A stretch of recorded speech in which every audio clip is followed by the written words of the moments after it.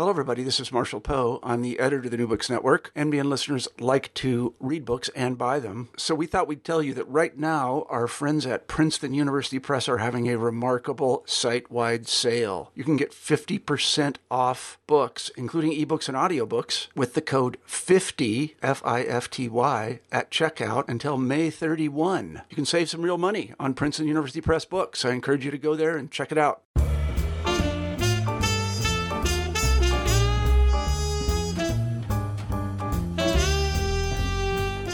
Hello, everybody, and welcome back to New Books and Music, a podcast channel.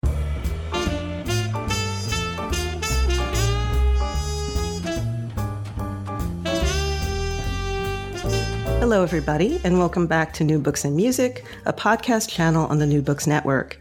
My name is Kimberly Mack, and I'm a host for the channel. Today, we'll be talking to M.L. Liebler about his book, Heaven Was Detroit, From Jazz to Hip Hop and Beyond. M.L. Liebler, welcome to the show. It's great to be here. Thank you for having me. ML, I wonder if you would begin the interview by telling us a little bit about yourself. Oh, Kimberly, there's so much to tell. Let's see. Well, I have been teaching at Wayne State University in Detroit since 1980 in the English department, but I also have taught in what we had was the American Studies department a little bit, and I continue to teach in what is labor studies, history and culture of the working class at Wayne State. I've been a poet all of my life, and since I was 7, and I've published 15 books. From the recent batch has been from the Wayne State University Press Made in Michigan series. And including Heaven Was Detroit was one of them, but mostly they're books of poetry. I also work with musicians and record, and I've recorded albums with the likes of Country Joe McDonald, Peter Lewis from Moby Grape, Al Cooper. I'm trying to think of all the people. And then my own magic poetry band that I've had in the Detroit area since the mid-'80s. And I also direct literary arts organizations. I started directing the Poetry Resource of Michigan in the mid-'80s. And then I became the founding director of the National Writers' Voice Project in Detroit at the YMCA. In 94, and I did that until 2005, I think. And currently I'm directing the longtime Detroit cultural organization called the Detroit Writers Guild. So those are the things. I've traveled to do work for the U.S. State Department, cultural work, in many different countries, including Palestine, Russia, Afghanistan, Israel, and, many European countries as well. So that's my story. How did you come to edit a collection of essays about Detroit music? Well, originally I had an idea to do an anthology. Let me back up just a second. I edited an anthology of working class literature. There hadn't been an anthology like that. I was teaching labor through the arts at Wayne State for years, and there was no textbook. So I created an anthology that had poetry and creative nonfiction and fiction in it, and some song lyrics, all dealing with aspects of the working class and work. And the book was called Working Words, and it came out in 2010 from the Coffee House Press in Minneapolis. So anyway, I had that experience, and while I was doing that, I thought, man, I'd like to do an anthology like this, all on Detroit music. So I wanted poems and lyrics and creative nonfiction and short stories, all, related to different periods in Detroit music. So I went and approached the Wayne State University Press, where I do edit the Made in Michigan series, although Heaven isn't part of that series. And I told them about it, and they were interested. And they asked me if I wouldn't reconsider to have the book be more or less creative nonfiction / nonfiction. Now, at first, I was a little disappointed because, off the top of my head, when they suggested that, I didn't really think I knew that many nonfiction writers on Detroit music. But when I thought about it for a couple hours after that meeting, I started kind of, developing a list in my head of how I would approach this. And I thought, yeah, I can do that. I guess I do know more people that I'd like to have involved in something like this than I thought that I did. So that was the beginning of it. And then I started to think, how to put an anthology together like I did with Working Words, where I had, known writers, acclaimed writers, some lesser known, maybe let's call them regional and local writers. And I also wanted to have a few essays be by musicians who were inspired by certain artists, have them write about that. And a good example is Robert Jones is more or less a Son House scholar, and actually got to meet him and everything. And I said, Robert, why don't you write an essay, sort of my life with Son House, as a working idea. And he did, and it came out really nice. And others did stuff like that too. And I knew also I wanted to have some of the known names in music or contemporary music journalism in there, like Greil Marcus. And I wanted to get something from Lester Bangs because he worked in Detroit for a number of years at Cream Magazine. That's where he really got his national launch into that area. And so I thought, well, I do know these people. So I put it together, and I thought, well, I'm going to get some essays on jazz and some to cover blues, and some to cover what's now called, in England anyway, Northern Soul or pre-Motown, like Fortune Records and labels like that. And there were many in Detroit. I think at one point there were something like 400 labels in Detroit around that time, leading into Motown. And of course, I had to have a Motown part, a 1960s Detroit music part. 70s, which gets into Marvin Gaye, and it gets into Kid Rock. I'm sorry, not Kid Rock, but Alice Cooper, different things like that. And then I wanted to make sure to round it out and give some accolades and recognition to the fact that techno was started downriver in Belleville by the Bellevue Three, and has spread around the world, and also then hip-hop with Eminem and Champtown and other folks like that. So I kind of sketched that out in my mind almost immediately, that these are the areas that I was looking for. What did you learn about Detroit or Detroit music that you didn't know before embarking on this project? Well, a lot of information. I mean, I knew a lot, because I've been teaching a class called What's Going On, Motown in Literature and Music. I've been doing that for, I don't know, at least 10, maybe 15 years now. So I, knew quite a bit, and I was always a real music person. I mean, my entree to literature was really through music. And but I never thought that I'd be able to make a career out of it. You know what I mean? Teaching the Beatles and all the things that were in Detroit music and all the things that were important to me. I just didn't even give that any thought. I mean, I was happy teaching freshman comp, so when they offered these other ideas to me, I was excited about it. But I guess some of the things that I learned is I can always learn more about Detroit jazz.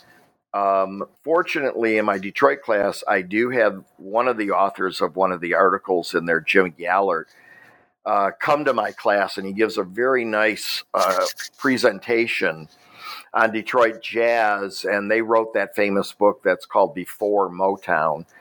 It's Detroit Jazz History. And I sometimes teach the Arc of Justice book, which is, I think, has music in the subtitle of it, or jazz in it. And he tailors his talk around that period, which is the 1920s in Detroit. And, when that first started happening, and then when I, read what he was doing, I learned a whole lot about how jazz started in Detroit, the importance of it starting in Detroit, and how it continues to connect to not only, the soul music, but also rock and techno and hip hop. And so that's one area that I learned about. And then some of the other essays that are in there, I specifically wanted essays on some of the lesser known Detroit artists. So what I mean by that is in the rock section, there's Third Power, which was a 60s band. And I didn't know that much about them. I'd seen them when I was like 15, but I didn't know that much about their history. So until Willie Wilson wrote that essay. So I looked for stuff like that, like Champtown and hip hop. I wanted Champtown in because his name is maybe not internationally as famous as Eminem for hip hop, but he's the guy that started rapping in the late 70s in Detroit as a young kid, eventually built a reputation locally that Eminem and Kid Rock and others sought him out to learn their craft. And I mean, they all acknowledge that to be true. His name is Brian Harmon in real life. So he's kind of known as the godfather or grandfather, at least, of Detroit hip hop music. And, not enough people know that about him. So I wanted an essay on him. He didn't do it, but I had a good music journalist do that. So that taught me a lot about the early days of hip hop, for example. So I learned a lot about jazz in Detroit, which I didn't know as much as I thought I did.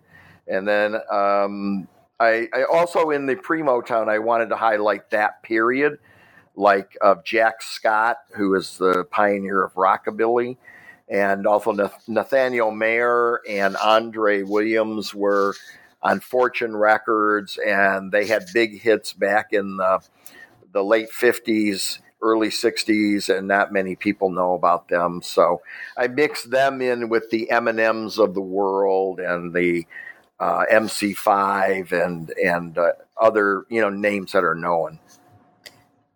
Are there any essays that particularly resonated with you? Ones that really, really spoke to you, and why? Well, I think actually Roberts, and I'm glad that I had that idea and assigned it to him, and he was able to do it because I was always fascinated by his story of Son House. Son House being the guy who taught Robert Johnson how to play, and really is credited in many publications and in scholarly work as the originator of the Delta blues. And I knew little bits of his story, and but through Robert, I gained a lot more information. And then the fact that he lived and died here in Detroit seemed really, like an important thing to me that I wanted people to know about, because he's the innovator of that, and he is forever, here in Detroit with us, And so I wanted that story. I'm always interested in the sort of contemporary jazz part that comes out of the 60s in Detroit with John Sinclair and his Strata record label. That's why I wanted a piece on that. And then the other group, both of them kind of subversive at the time, was Tribe music, and I wanted an essay on that. And I did learn a lot more about it. I mean, I knew about Strata per se, and I had even a couple of Tribe albums from when I was a teenager, but I really didn't understand the history and the connections and, to the contemporary jazz world beyond Detroit. Were there any essays that you had to exclude, but if you had the space, you would have included them? Well, that is a really good question because after the book came out, I did start, or when it was in publication and was beyond changing, I did start to think of other artists that should be represented in the book. And of course, with the excitement and the hoopla of Heaven Was Detroit, and it has sold really well. And I just happened to be looking at some other music books on my Kindle last night, and Heaven Was Detroit popped up, and it's still number 40 in music books, and that's a couple of years after its release. So that was pretty amazing to me. But I have, and there once the excitement at first, then people, the press and everybody else said, "Hey, will there be a Heaven Was Detroit 2?" And I was thinking of all these other types of possibilities that would be included in it. And, I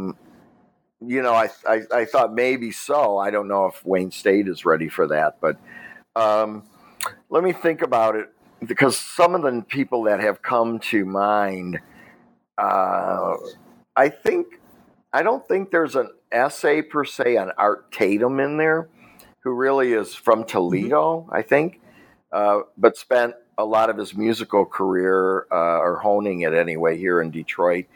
I would like something, on. I would have liked something on him, or in a volume 2. I would have liked to have gotten into a couple more of the more obscure '60s bands that were important at the time. In the Detroit area, there was a group here called Carousel. There was another radical group that was even more radical than the MC5, and they lived with them, called the Up. I'm good friends with the leader of that group, and I'd like him in another possible rendition to write about the Up, and turn people onto that. And then there's so many other artists that there's kind of a list of artists unknown that were Motown artists, that recorded on Motown, and there hasn't been a lot written about them. One is this white group from Grosse Pointe that had a hit called Love's Gone Bad, and they were the Underdogs. And I hear a couple of them are still alive and in the area. I would have liked an essay on the Underdogs, and some of the lesser, maybe an essay on Mabel Johns from Motown, maybe an essay on the group that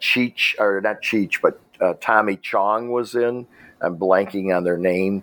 At Motown, he was a guitar player, a real good guitar player, and he was in this band. So some of that stuff, maybe a couple of the other isolated innovators of techno would be cool to have. And some of the younger groups maybe picking, from that group, that group of musicians. Dave Marsh, in his foreword, actually made a little nod to Toledo, as you just did. Toledo being just over the boundaries, about 50 miles, 60 miles away from Detroit. Are there any other, besides Art Tatum, any other Toledo groups or artists that had a lot of play in Detroit that you might include in that second volume if you were to do that? Yeah, well, actually, Kimberly, and I mentioned it there when I was down there in January, and I don't know if people, forgot about it, but I didn't, that I kind of had an idea, and I mentioned it to you and others, but I had this idea based on our conference that was going on between Detroit and Toledo, that I'd like a second version, let's say, of Heaven Was Detroit, would probably have a different name, but to be a combination of these artists who came out of Toledo that I learned a great deal about and then researched after our conference. And I'd like it to have, maybe 10 to 12 Toledo artists and another maybe 8 to 10 of some of these Detroit artists that I'm talking about that really weren't covered. Dinah Washington married Night Train Lane and lived in Detroit. That would be a great story to have in a book like that. So I, in my head, kind of outlined a book that would be like that. And in doing that and researching, I mean, there's a blues scene that comes out of the Toledo area that I'd like people to know about. I think, what is it, the Heinz Farm? That needs to be in a book, that gets attention, that people know about that and the blues connection between Toledo and Detroit. Then the jazz connection, I think it's a colleague of yours is really a scholar of Jon Hendricks. That would be a great jazz contribution on him. I think that's his name. Is that right? Jon Hendricks. Yeah, and then of all things, shortly after that, imagine this. This is divinity, if you will. I'm watching, I think it was Fargo, and I hear this song, Moanin'. I don't know if you're familiar with it, but it was kind of an a cappella sounding thing. And I thought, wow, I've never heard that before. I looked it up, and it was by this group that Jon Hendricks was. There were I think there was a woman, a guy, and him, this vocal group. And they did that record. So, here's Jon Hendricks after that in my living room. And I thought, he's got to be in a book like this. Of course, Art Tatum is a natural for a book like that. Then I started looking up other genres of music. And I found that, and tell me if you know this and we're aware of this, but the founder of the group Boston is from Toledo. I think his name is Tom Schultz, if I'm right. Did you know that? No, I did not. Yeah. See, I know stuff now about Toledo that I have to tell the world about. Yeah, the Boston's from there. Then there's this really, and I already have the writers assigned to these things if we can get this book off the ground. But the Soledad brothers, I don't know if you've heard of them. They were part of the white. Yeah, you're kind of a White Stripes scholar, so they came out of that, and I think a couple of them or all of them still in some way work for Third Man, and one of them I think does the literary end of Third Man. So yes, I thought Ben Swank is at Third Man. Yeah, Ben, that's right. So I thought, we gotta highlight these guys because I've heard them back in the day, and I thought they were kind of interesting. But then, I heard they were from Toledo, but I didn't really understand that. What's in Toledo? Where would a band play in Toledo? Anyway.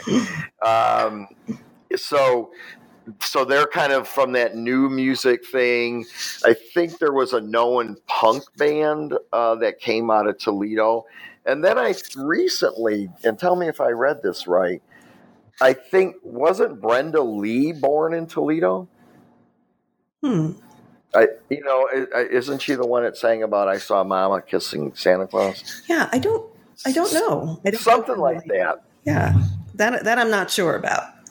And there were some others. I looked up. There's a gospel group that came out of there that, they're known in the gospel recording world.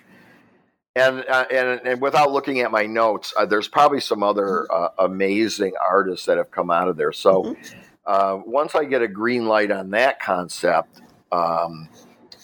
that's gonna come to light. And the Wayne State Press asked me when I presented that idea. They said, which was great. I was trying to make it appealing to a Detroit press to do this, but they said, why don't you just do Toledo? And I thought, oh, okay. Well, I did, I can, find my list that I typed up of all these people that I'd been finding from Toledo.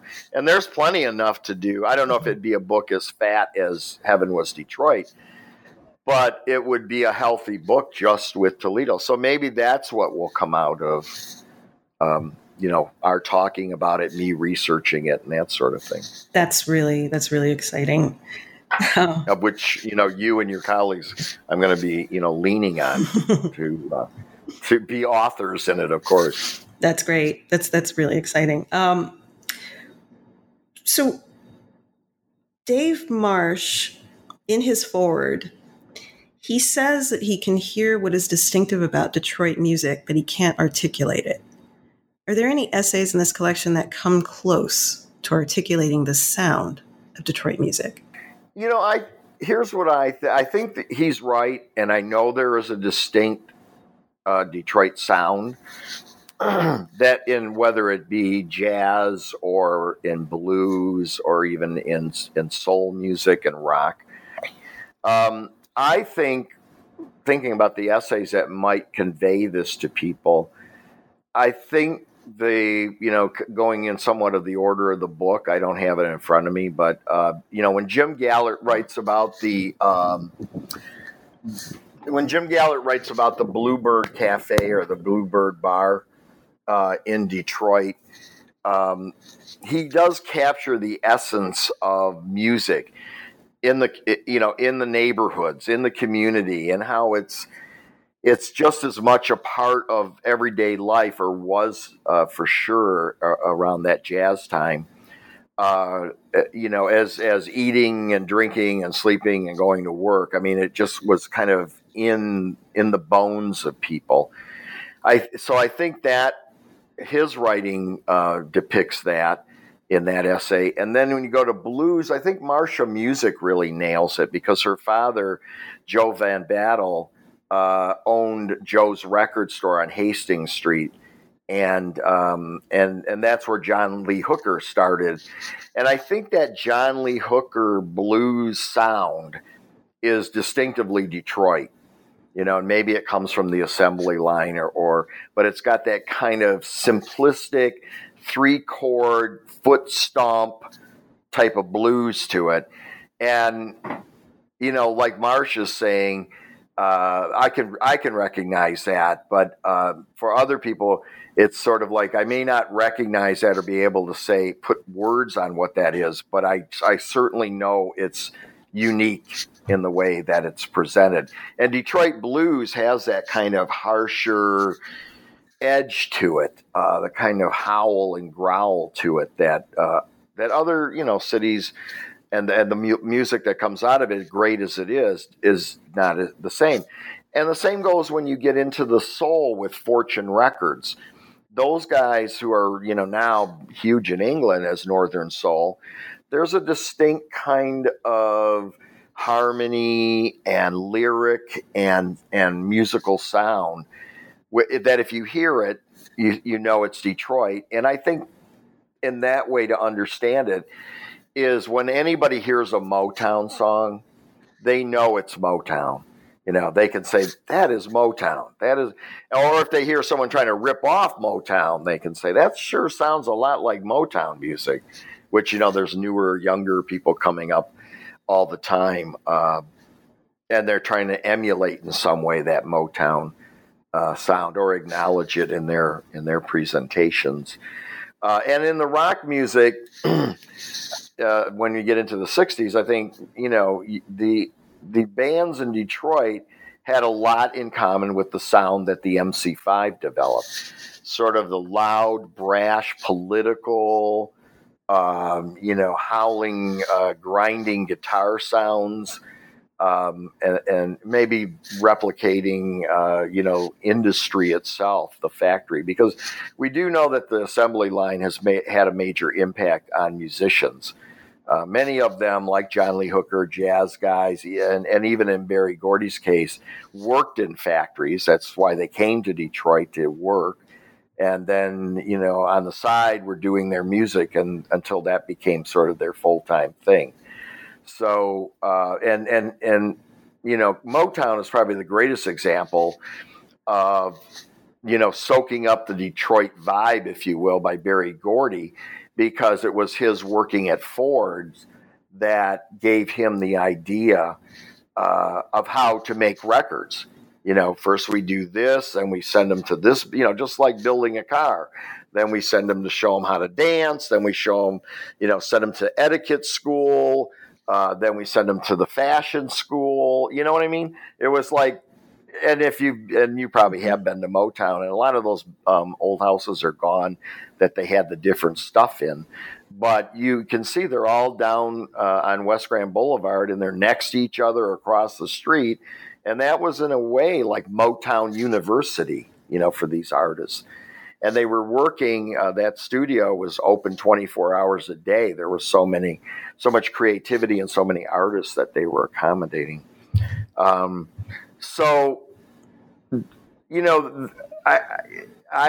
a little bit more than Dave. I think I can identify it, but I definitely know what he's saying. And I think when you hear something, even with like the White Stripes, you hear that minimalist, hard, grunge rock blues. I mean, he brings the blues into it as a very young man who, that's not of his era per se, but he certainly captures it pretty realistically and is pretty dedicated to what is the Detroit sound. That was one of the things that I found interesting about Marsha Music's essay, this idea that the the bluesmen were not magical, that they were regular men who were reacting to their lives, to their everyday lives. And it feels like what you're saying is that one of the things that makes Detroit music unique is that the sounds are coming out of a particular kind of life, a particular kind of worldly experience. Well, I guess that's a good way to look at it and put it too. Is see, and it's true in Toledo because you guys are close enough that it had to rub off down there as well. But there's a certain culture in Detroit and Toledo that is way different than even. It's similar a little bit to Cleveland, but not quite. It's similar a little bit to Pittsburgh, but not quite. In Detroit, and I used to talk about this overseas quite a bit because I've taught before this book came out and everything. I would teach my Motown class in Germany. I taught it in Russia. I taught it in other places like that, Israel. And you can do a whole civil rights class on just things that happened in Detroit and its history. But the thing that I was, when I would talk about that, there is a certain kind of humanity that Detroit artists have. I mean, not that artists here aren't just as egotistical as many around the country, whether they're poets or musicians, but there's a certain humble aspect to it. And in many cases in general, the artists who came out of Detroit stayed either connected to Detroit in a big way or never left Detroit. And that's kind of a Detroit thing. For example, I'm good friends with Duke Fakur. Now, he's the last living member of the Four Tops. Well, the Four Tops back, and I didn't know all the Four Tops, but I do know Duke pretty well. And they decided, they made a pact amongst each other back in the Motown days that they would never leave Detroit.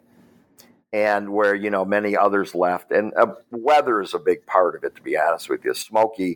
Duke told me, Smokey, when winter was really snowy and harsh, he said, you know what, I've had it, I'm out, And he moved out to Los Angeles, like with Motown, as many others did. But the Four Tops stayed here. And in fact, Duke lives on a street. If you're here, I'll show it to you. I'll take you there. He lives on a nice house that he actually had built in the city of Detroit. But he lives in a house on a street. Marshall too, actually, Eminem. He lives on a house. It is, and he talks about it, makes fun of it, a gated community per se. We don't really have those like they do in other states, but he does. But he lives, his daughter went to school at a school that my poet friend has taught at and teaches at. People from Detroit. Jack would have stayed here too, but he found his fame went to a certain level that his musical needs weren't able to be met here. But now he's really kind of returned with Third Man in Detroit and the record company and, all that sort of thing. So I think that's his way to come back. But Anita Baker still lives in a house on Jefferson. My brother-in-law did work for her. He was a handyman. And, that's Detroit, if you ask me. People live their lives, they may be famous all around the world, but they just come home to their house and, do their thing. And Patti Smith lived, I live in St. Clair Shores, and Patti Smith lived over a couple of streets over from me for years with her husband. And then after her husband died, and then her son lived there for a number of years. And she kept the house for when she comes back to Detroit. So do you see what I'm saying? I don't know. Am I painting that picture that the people from here are, really part of the community? And Aretha Franklin, another friend of mine, was her mailman, for God's sakes. Walked up to her house and put the mail in the box. So I don't think you find that in other cities where people of that caliber are just living in neighborhoods and living their lives. That's what I say. That's what I tell students overseas, too. That's what's different between Detroit and New York and Los Angeles and, places like that, even Chicago. Did you have any surprises with any of the essays? Anything just sort of jump out at you and surprise you? That's a good question. Well, a lot of it does, of course. Being reminded of some of the things, like with the jazz history, with the Hastings Street history, there were aspects of that that were brought to my attention that I wasn't as tuned into. Just trying to think of some of the essays in the book that kind of go into, the one that's in there about that Sinclair did about Detroit blues people, and the information about Strata. I kind of had an idea of what Strata Records was, which is kind of the early mid 60s hipster Detroit jazz scene, but I really didn't understand it until John wrote that essay. And the same with Tribe. I'd had these Tribe records, but I didn't really, and I knew that they were kind of left of center or not in the mainstream, but I didn't get to know it as well. And then Jack Scott. I'd heard of rockabilly and Jack Scott, but I didn't know anything really about him until S.R. Bolin, wrote the essay on it. And then the other labels around Detroit, there's one in there on Click Records, which was kind of in Troy.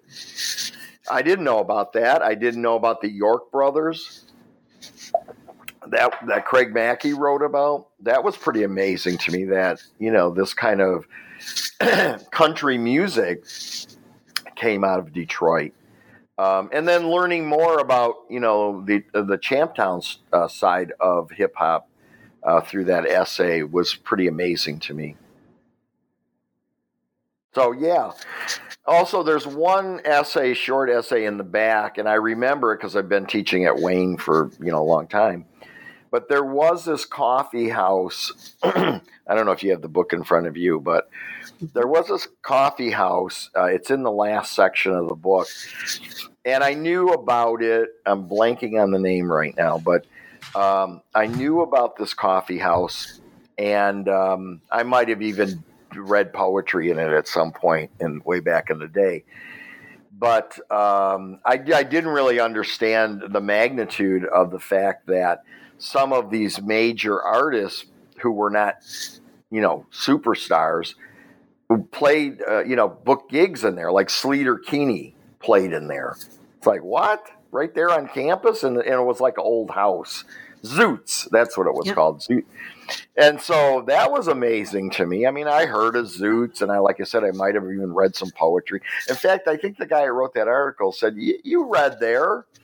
And I was like, I did? He goes, yeah, I remember you reading there. Because I've always done stuff, or I've done it for a long time with musicians. So, it may be true. I played with so many musicians in Detroit that people come up to me sometimes and say, I was in the Magic Poetry Band. And I'm like, you were? And then they'll say, yeah, I played, like that gig at Zoots or something. Oh, and I want to say, that was you, or whatever. But it's kind of gotten out of control over 30 some years like that. But yeah, so that was surprising to me. I mean, I'd heard of Zoots. I thought it was just a hipster place for kids, punky kids to go to. But that reminds me of some other things that would be good for a second edition. Is we used to have this program around the time, and actually before Zoots, that Rob Tyner had the lead singer of the MC5, and I that's where I met Rob and knew him through that originally. Is he stayed around Wayne State? In fact, his wife still lives right on campus there, but he stayed around Wayne State. He helped organize this thing that really, by today's standards, would be pretty outrageous. It was called the Community Concert Series, and it was a concert. It was kind of an arts program that started about midnight, and it went till 6 a.m, and it was held inside of an Episcopalian church that was on Wayne State's campus. There happened to be a hipster poet priest there, and he let everybody use it. And I definitely had performed on that many times, with music, without music. But it would, once a month it would happen, I think, originally. And Rob ran that. That was partly his idea. And that was a really big thing that a number of artists, national and local, who were, on the, left of center spectrum, would play at. You'd have a lot of SST bands play there, like the Minutemen and Black Flag, and mixed in with Detroit's poets and dancers. And, it was like a variety show that anybody could participate in. It's just that you had to stay up until 6 or 7 in the morning, which was easier back then than it is now. So anyway, did I answer the question? I hope. Yes. No, absolutely. So earlier you already kind of touched on this, but I find this particularly interesting. In your book, there are essays about singer-songwriter Sixto Rodriguez and the proto-punk band Death, both of which were subjects of successful documentaries, exposing them to new audiences. Right. Are there I know you mentioned a couple, but are there other artists discussed in this collection that we really all should know about? Death is another eye-opening essay for me. I don't know what came first for me, the documentary or the essay. I knew Ben Blackwell down at Third Man. I knew he was very knowledgeable about that group, so that was a natural to go to him. I'm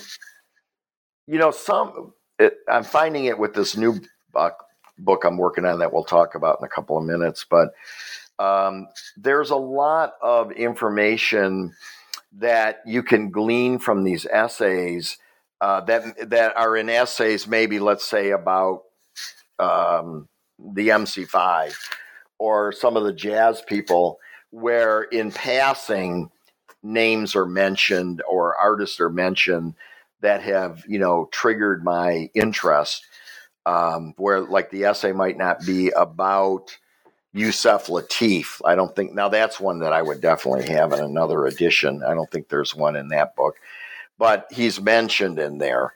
And I find that to be true in many of these different essays, that within the topic or subject of the essay, one can learn about other artists that are not as well known. And that was a concept of why I wanted groups like Death in there. That's another great example of it.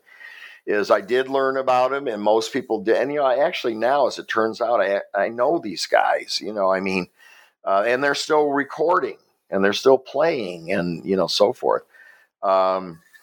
So it's hard for me just off the top. I'd probably have to look at the, and readers should look at the index in the back with all the different artists that are in there. And I'm sure, you can play 6 Degrees of Separation with Detroit music and connect everybody together in some way. Are there any current bands that you can think of that might make it into that second version, if there's that second version coming? Yeah, there's a group here, and I've reached out to them, and I think they're pretty interesting. It's a group called Flint. I think it's Flint Eastwood, and it's really this female artist, and I think her brother, and then they have some musicians that they use for their programs. And I find their music really interesting enough that I've asked her anyway, to come to class and talk about it. And she's definitely kind of on the breaking scene. I think we'll probably hear more about her as time goes on. In the area of hip hop, I'm working with these 2 guys from Flint, who are very unique and very different. And, I work with Eminem's publisher, and we've brought them down to the studio, where, big studio, and we're kind of just starting to work with them. In fact, I'm going over to the studio tomorrow. I think, people will hear from them. They're kind of a cross between, or have a sound like, I was saying, like Death Cab for Cutie music. This one kid creates all this music. He plays, I don't know what he said, 15 or 20 instruments. And the other guy sings, has a really nice voice, and mixes a little hip hop in, like Weekend. So it's kind of like Death Cab for Cutie meets Weekend. You know what I mean? The one kid is Caucasian, the other is African American. The music is kind of alternative, interesting music, and then the Phil writes the words to everything, and has a great voice. So I don't know, maybe you'll hear from them, and then you'll say, "Hey, I heard it on this podcast." But they're pretty interesting. I think we're going to hear more from them. Great. Yeah. Well, ML, we've taken up a lot of your time. I have a final question for you. Mm-hmm. What are you working on now? I thought you'd never ask, Professor. Well, here I'm working on 3 things right now. One, actually 4 now that I think about it. One that has been more or less put to bed and is in production at the Michigan State University Press is a book called I Just Want to Testify, Poems About Detroit Music. And that is part of what I was shooting for the first time when I mentioned to you about it being a literary anthology versus an essay anthology. And so we've done, I brought Jim Daniels on board. He from Detroit, but teaches at Carnegie Mellon. And between the 2 of us, we have put together this fantastic collection of poems and lyrics. Everybody's in this book, from Fats Domino to Paul Simon, all these people that have written about, and then the major poets too, like Rita Dove's in it, and June Jordan's in it, and Phil Levine's in it, and Robbie Robertson's in it. All these people with lyrics and poems are part of it. So that's going to come out next fall. 2019. I've been working on my memoir, for a few summers, and it's actually taking shape. And my memoir is all based on my, various connections I have to music. Like each chapter is titled after an artist, not necessarily a Detroit artist, but like, for example, the first chapter is Elvis and Beatles, and there's a Dylan chapter, but there is an MC5 chapter. There is a Four Tops chapter. There's things like that in it. And they're all kind of stories that I have connected to these artists, national, and mostly national and local. So that's happening. I'm doing another book of poetry for 2021, I think. And then I'm still pursuing the Toledo music book. So, and I'm actually waiting to hear some word from Wayne State in the near future, whether they're going to do it or I'm going to go to my friends at other places and suggest it. So that's kind of what's been occupying me. And like I was saying with the poetry book, we're going to have an index in the back too, because so many artists, local and national, are acknowledged and mentioned in many of these pieces that we want to be able to have readers identify and we'll have like in that book, we'll have a bibliography that refers them to, books on these artists. Wow. You have a lot going on. These all sound like great projects. Yeah. Well, I want to thank you for being on the show today. I really enjoyed it. Thank you. Oh, I'm grateful to have some time to talk with you, about Detroit music. All right. Well, take care. Okay. Thank you. Appreciate it.